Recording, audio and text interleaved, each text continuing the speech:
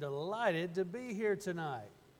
Thank you for having me. Some of my favorite memories growing up center around Lebanon, Tennessee. My grandparents, Gail and Marge Hearn, lived on Coles Ferry Pike. I grew up spending summers at their house, fishing in the creek behind their house, learning how to ski at Lake LaGuardo, getting my first fishing license at Poindexter's Bait Shop. This is home. This puts a smile on my face when I get off at exits 232 to 239. As FH said, my parents are Aubrey and Lisa Johnson. They live here in Lebanon. My dad preaches for the Old Hickory Church of Christ, and my grandmother lives over at Castle Heights in the Hearthside duplexes over there. So I'm looking forward to going and seeing her tonight. So even though I live in Cookeville, I don't get over this way, but it's just wonderful to be here. And let me say, this crowd tonight is wonderful. It's encouraging to see people who will take time in the midweek out of their busy schedules to be here, to put aside the thoughts of this world and to refocus on the Word of God. The theme for this series has been the call for clarity in a chaotic world. And we certainly live in a chaotic world, don't we? You turn on the news and it's hard to watch. It's not encouraging, it's discouraging. You can't watch it with your kids anymore. It scares them. You have to turn the sound down. Sometimes you have to turn the channel. And the topics that your elders and your ministers have selected for this series are very important.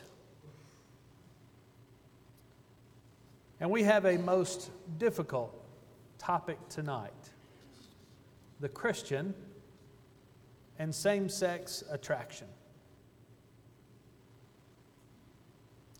Why are we talking about this tonight? You may have grown up in a church where topics like this were never discussed. That was something to be discussed at home.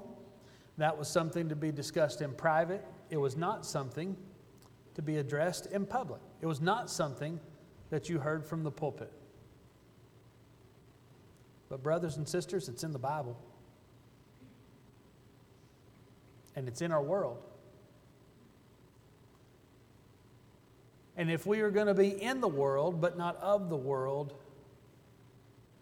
we need to know how to address this most important, timely subject. Our kids are dealing with it. Your kids, your grandkids, when they go to school, they see it every day. I mean, school is so different from when we grew up. They go to school now, and I can't tell you the level of crazy they face in the public schools. My kids come home and they talk about the emos and the furries. Do you know what emos and furries are?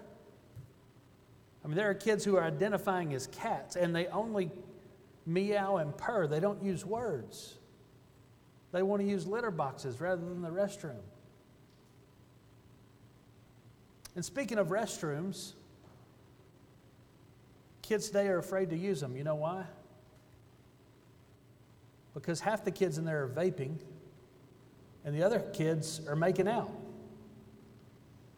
When your kids try to go to the restroom, there's boys kissing boys, there's girls kissing boys, girls kissing girls. They're holding hands in front of their lockers. They can't even get their books out. This is real. And if you don't know it's in the schools and in our world, well, you need to know. But it's not just in our schools. It's at our workplace. There are people you work with who identify as having feelings of same-sex attraction. There are people in your family who struggle with these feelings. Some of you here tonight have family members, kids, grandkids, brothers, sisters, nieces or nephews who either are practicing homosexuals or they have these thoughts and desires. And they're also in our pews.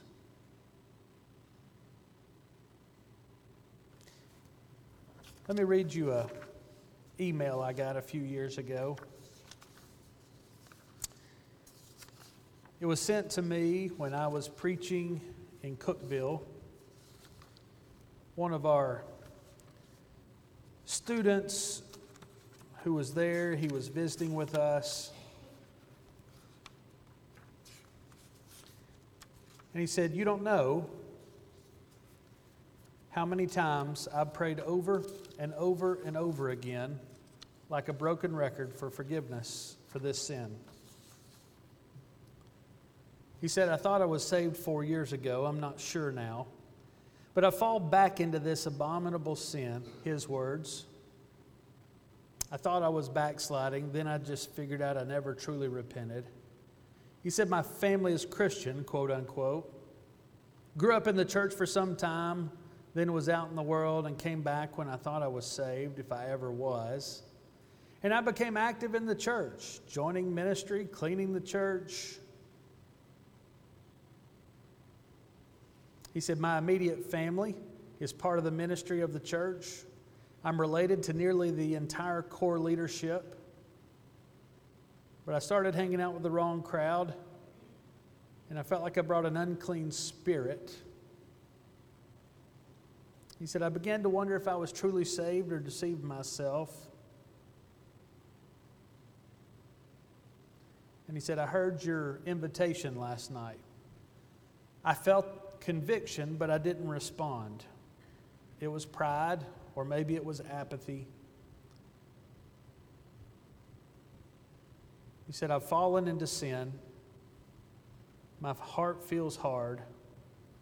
If you only knew how many times I prayed. I know the Lord is dealing with me. I know I'm alive only by His mercy, but I need help. And I need to be saved."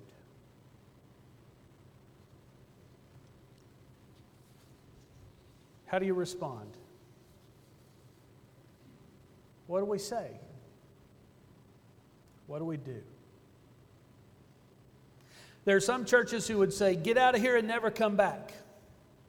How dare you bring that sin into our doors? They're concerned for the purity of the church.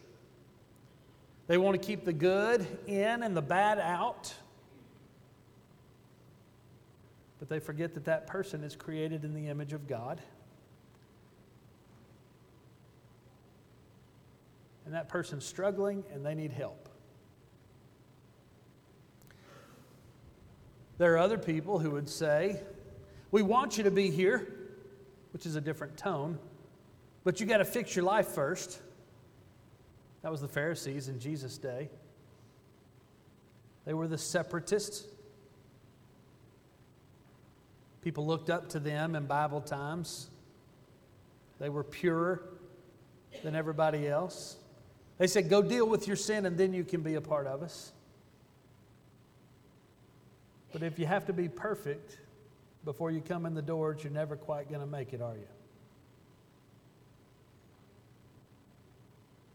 There are other churches who throw open the doors. "I'm okay, you're okay, everybody's got sin. We're not going to point out anybody's sin. We're all just going to love God. You don't have to do anything. You just stay the way you are." But that too is a misuse of Scripture. And so we want to find, I hope we can find tonight, a Christian response.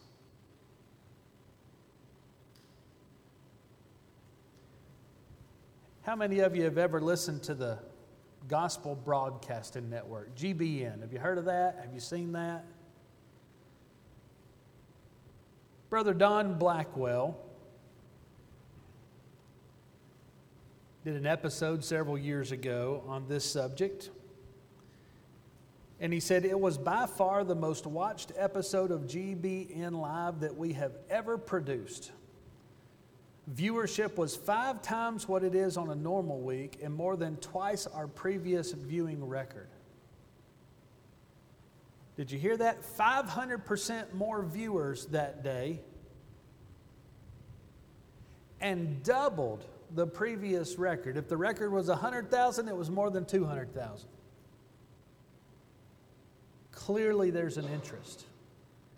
Clearly people have questions. Clearly people are struggling to understand, what is our stance? What should I do? What should I say? What should I not say? Of course, most importantly, what does the Bible say? Because we know what America says, right? 63% of Americans, and by the way, this was 10 years ago, say gay marriage is a private decision and the government should not regulate same-sex marriage. But guess what the statistics were, people ages 18 to 29? Between 80 and 90%. 8 or 9 out of 10 millennials and Gen Zers feel that way. Maybe you saw the MSN news report several years ago about the new Queen James Bible. Not the King James. How many of you have the King James tonight? You got the King James? How many of you got the new King James? All right. This is the Queen James. Did you know about this? Have you heard about this? You can tell because it's got a rainbow cross on the cover, and it's advertised as gay-friendly scripture, and it rewrites and reinterprets scripture with same-sex friendly interpretations.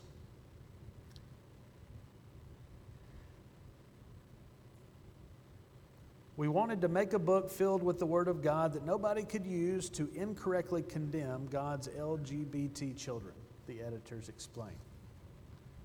It's out there. You turn on your television. When I was growing up, Rosie O'Donnell, Ellen DeGeneres could parade around on TV championing their pro-homosexual cause. Our society wants to take our children and indoctrinate them with this concept that homosexuality is just a different form of love. And our children are repeatedly told that to not accept it is intolerant. It's not compassionate. The sin is to be homophobic. The sin is to be intolerant. They're talking about you and me. The sin is not homosexuality itself. And then we all remember when the highest office in the land, the President of the United States, said in an interview for the first time, no president had ever said it before, that he supported same-sex marriage. Shockwaves rolled across the country as gays and lesbians and their supporters cheered the comments. At the time, there were laws on the book. 30 states had laws on the book that prohibited same-sex marriage. In fact, just a few presidents before, you remember the Defense of Marriage Act that was passed in 1996? Describing marriage between a man and a woman? It was gone by 2012.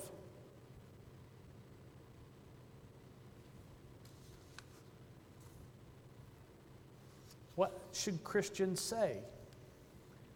How should we respond? I want to walk you through how some Christians have responded over the last 4 decades. And then I want us to open our Bibles and we're going to have a Bible study. Okay? Because that's why we're here. To know what the Word of God says. But before we do that, I want you to know that the church has been addressing this subject for the last 50 years. Two men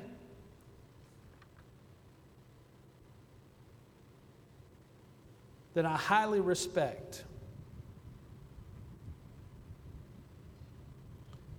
contributed a book called Counseling Homosexuals. Their names are Jack Lewis and Dal Flatt. Have you heard them preach? Do you know those names? Jack Lewis, one of the smartest men to ever be in the church. His other PhD was from Harvard, if it tells you his level of scholarship. And Brother Dowell Flatt was raised in the Union Hill congregation in Jackson County, Tennessee, but taught at Freed-Hardeman for many, many years. And they wrote this book way back, decades ago, to help folks who were struggling with this issue. Of course, no one counseled more people dealing with same-sex attraction than Dr. Bill Flatt. That's Dowell Flatt's brother, also raised in that congregation and a personal friend of mine before he passed just last year. For many years, a member at the Jefferson Avenue Church in Cookeville after he retired as the dean of Harding University.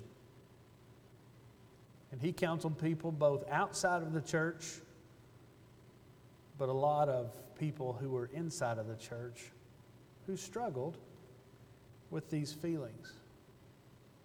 And yes, it was preached from our pulpits. I remember reading where Steve Flatt, who followed Brother Ira North and Brother Jimmy at the Madison Church of Christ in Nashville, announced an upcoming sermon on this topic and actually received death threats. And that was back in the 1980s. Even then, tensions were rising. Of course, there have been those who have tried to denounce what the Bible says. There's a Bible scholar by the name of Luke Timothy Johnson, no relation, who taught at Candler School of Theology at Emory University, dedicated his life to studying Scripture, but outspoken in his defense of homosexuality. And to his credit, he didn't try to bend the Scriptures to justify it. He admits that the Bible condemns homosexuality. He candidly states he simply decided to reject what the Scriptures say and instead to rely on his own experience. Here's his words, and I quote, "I think it's important to state that we do in fact reject the straightforward commands of Scripture and appeal instead to another authority. We appeal explicitly to the weight of our own experience and to the experience of thousands of others." There are those who claim to be ministers, pastors, to use the denominational term, who somehow claim to preach God's word and yet deny it when it doesn't match with culture. Well, I think this gives you an idea of the importance of the subject. But what does the Bible say? If you were going to study the Bible with someone and they asked you what the Bible taught either about same-sex attraction or about homosexuality, where would you start? Do you have any idea? Some would start in the book of Genesis, right? And I'm not talking about Genesis chapters 1 and 2, where we have the creation of the world and we have the creation of marriage, and God says that it's not good for a man to be alone, and so Adam finds that God creates Eve as a helpmate suitable to him. A beautiful passage that is quoted in almost every marriage ceremony. Well, it used to be in the marriage ceremonies we heard growing up. But you know that very quickly the world spiraled into sin. It wasn't long before Eve ate of the fruit It wasn't long before Adam followed suit, and it wasn't long before they were cast out of Eden. And then they left, and they had their two sons, Cain and Abel, and we all remember how that ended, with one brother hating and eventually killing the other.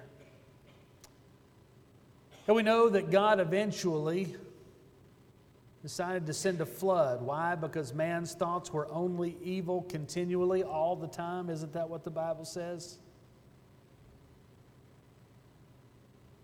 Puts Noah and his family on the ark, wipes the earth clean, and starts over. But because human nature did not change, people's desires and sins didn't either. And so we come upon this difficult story here in Genesis chapter 19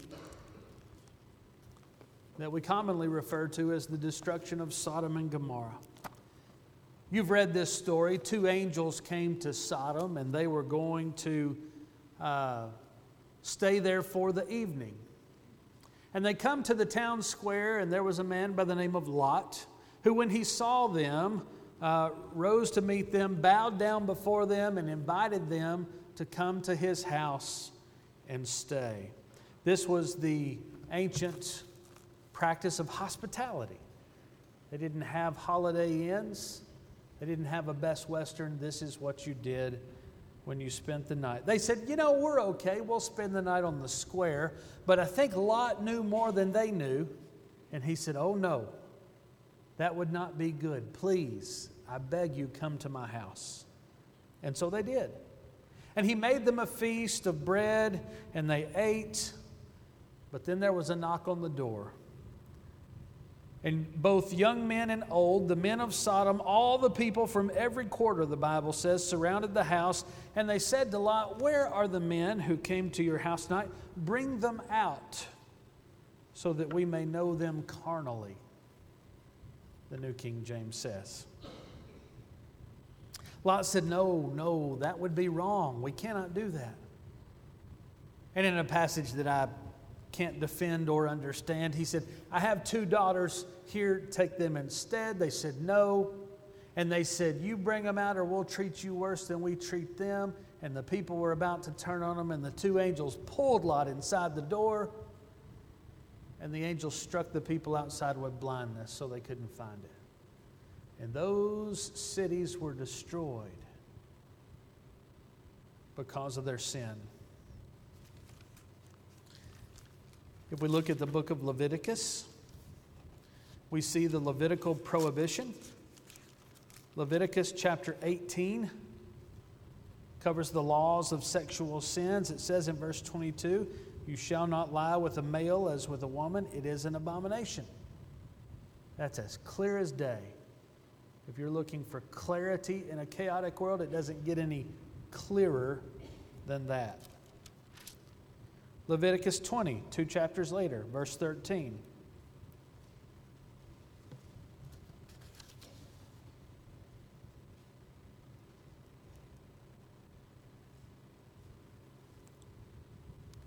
Says, if a man lies with a male as he lies with a woman, both of them shall have committed an abomination. They shall surely be put to death. Their blood shall be upon them. This was not okay. It wasn't winked at. It wasn't tolerated. It wasn't frowned upon. It was 100% immediate judgment and death. A passage you might be less familiar with is in Judges chapter 19, verses 15 through 25. We call this the Gibeah incident. And when you read this passage, you see this same practice. Verse 22 says, suddenly certain men of the city, perverted men, surrounded the house, beat on the door, said, bring out the man. And they made the same request that was made at Sodom. The man who answered the door said, "No, I beg you, do not do this wickedness."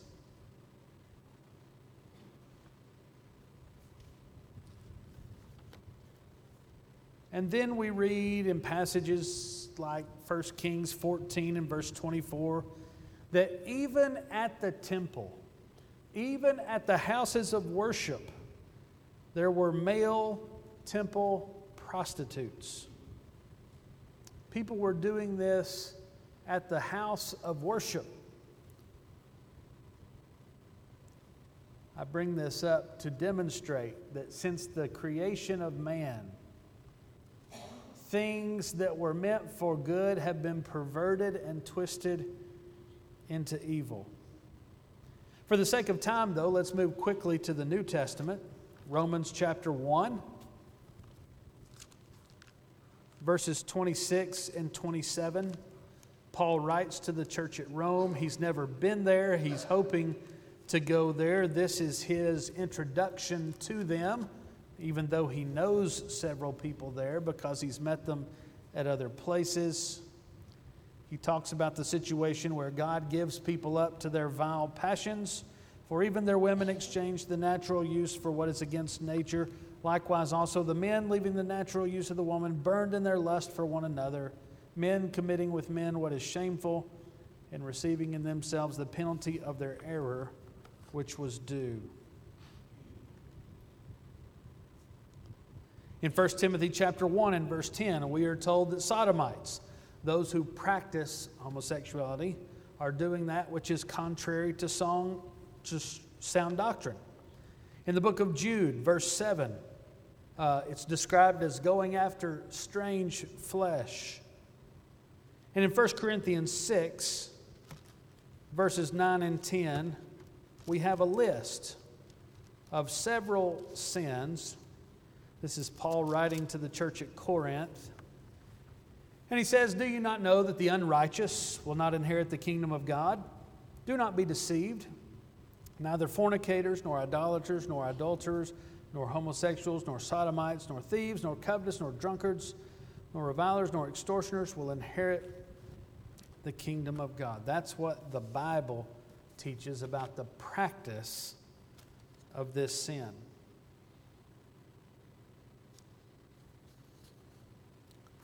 How do people get around those incontrovertible teachings? That's a good question, isn't it?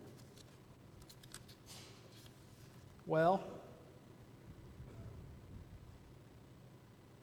there are some who've tried to turn the relationship between David and Jonathan into an inappropriate, homosexual, same-sex attraction relationship, saying that Jonathan loved David more than a brother. There are those who have taught that even the apostles engaged in some type of inappropriate relationship, which is inconceivable. Simply put, the only way to get there is to twist the Scriptures beyond their clear teaching. But if you're here on a Wednesday night, you already know what the Bible teaches on this sin, this practice. What I want us to talk about for the last 10 minutes is, what about those who have these thoughts or desires but don't act on them? I think it's very wise and important that the topic given to me was not the Christian and homosexuality, but the Christian and same-sex attraction. You need to understand there's a difference between someone who feels that desire or urge and doesn't act on it versus someone who does.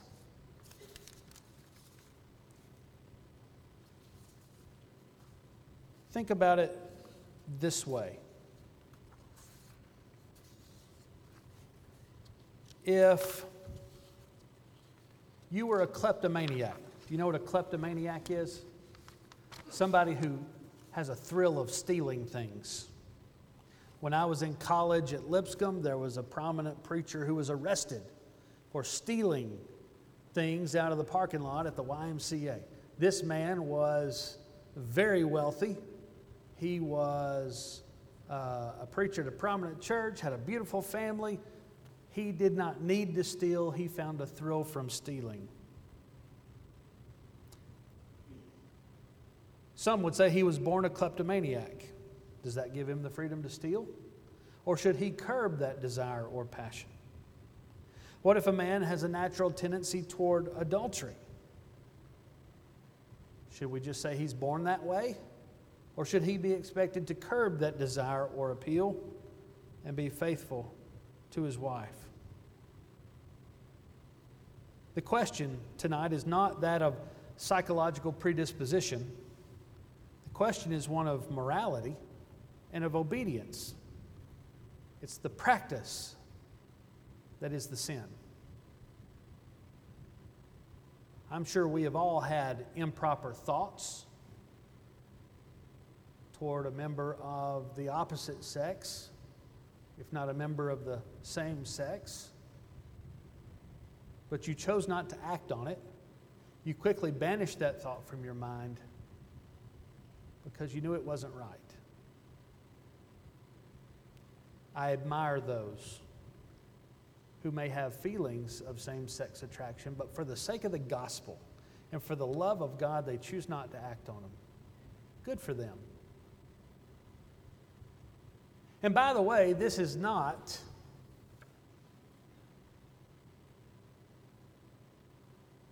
the unforgivable sin. Even if one should choose to practice this sin, is there a place in the church for them if they repent? Absolutely. 1 Corinthians chapter 6, verse 11, after he states that those who practice this sin will not inherit the kingdom of God, he says, and such were some of you. But you were washed, but you were sanctified, but you were justified in the name of the Lord Jesus and by the Spirit of our God. Meaning there were people in the Corinthian church who had these feelings, who practiced this sin, then were taught differently, gave up that practice, even if they might have still had the same attraction, but they were washed, they were cleansed, and they will be in heaven. And if you're here tonight, and you have those feelings or thoughts or attractions, or maybe you practiced that sin in the past, I want you to know that you can be forgiven and you can go to heaven. See, the church isn't just a house for perfect people. If it was, I couldn't be here. And most of you couldn't either. But when we understand that we are sinners in need of a Savior, when we understand that I have my sins I struggle with, you have your sins you struggle with, but we try with every fiber of our being to avoid those sins and to follow our Savior, that's what it means to be a Christian.